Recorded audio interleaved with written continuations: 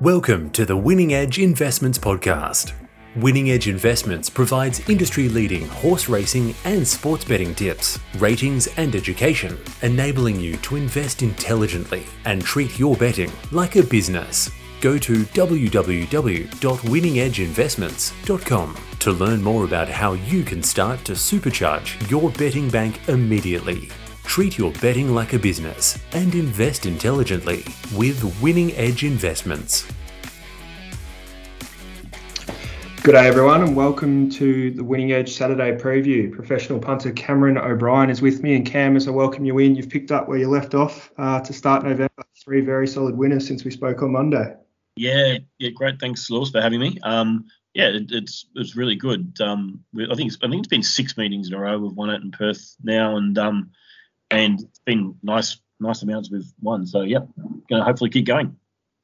And as we have done right throughout the spring, we're going to touch on the main race in Perth, which is of course where you specialise, plus the feature in Melbourne, which is another jurisdiction you bet into. Let's start with Ascot, where the feature is the Group 2 Lee Steer Stakes over 1,400 metres.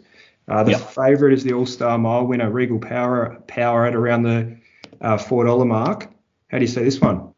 Yeah, so he won the All-Star Mile back in 2020, and his form, he must have had some little injury issues because he's only had 4 runs since that time, and he rated his career peak that day, and he hasn't found that again since. But he resumed the other day, and he was pretty good, made up some ground over this trip, but he was a level off his All-Star Mile. I've got him as one of the leading chances, but I don't actually have him top rater. I've got a bet in the race. My top rater is about $7 currently, and it's number 2 Vela Road.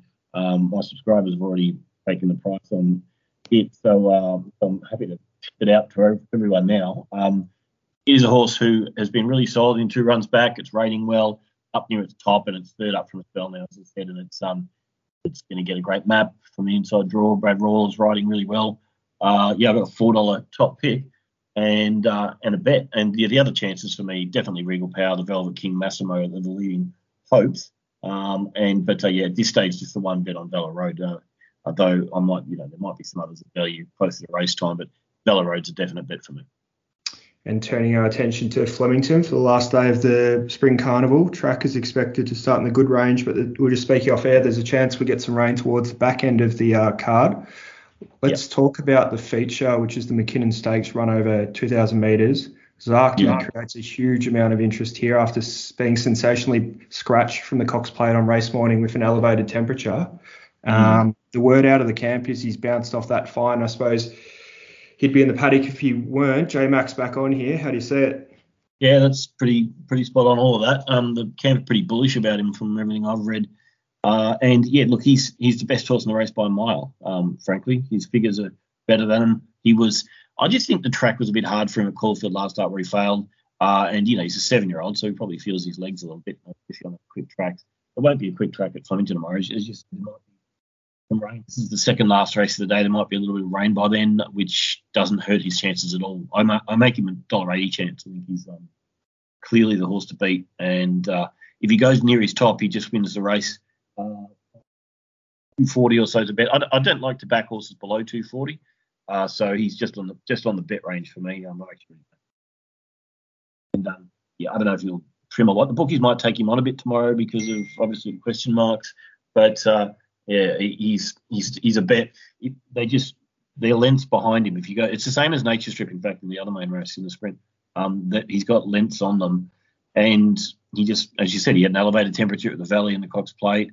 And there's all these question marks about how he's going, but the fact of the matter is he's the best horse in the race, and if there's no question marks on how he was going, he'd be probably $1.50, So, I'm happy to bet and take the chance.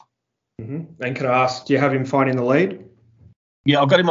That's completely up to J-Mac, but he either leads or sits outside Homesman, so it'll depend on what J-Mac wants to do entirely. He certainly can lead if he wants to, and I don't think he'll have any issues getting over outside Homesman. There's no other pace in the race.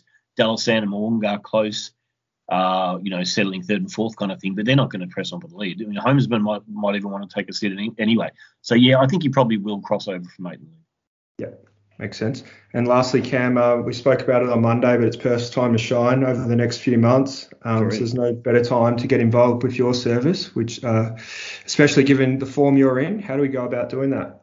Yeah, so winningedgeinvestments.com. As you said, it's the Perth Carnival after Melbourne ends. So we've got some really good races coming up at Ascot and obviously the provincials as well. I do all the turf meetings in WA and all year round. And yeah, winningedgeinvestments.com to get involved. You get my prices and tips and suggested bets for all races that I do.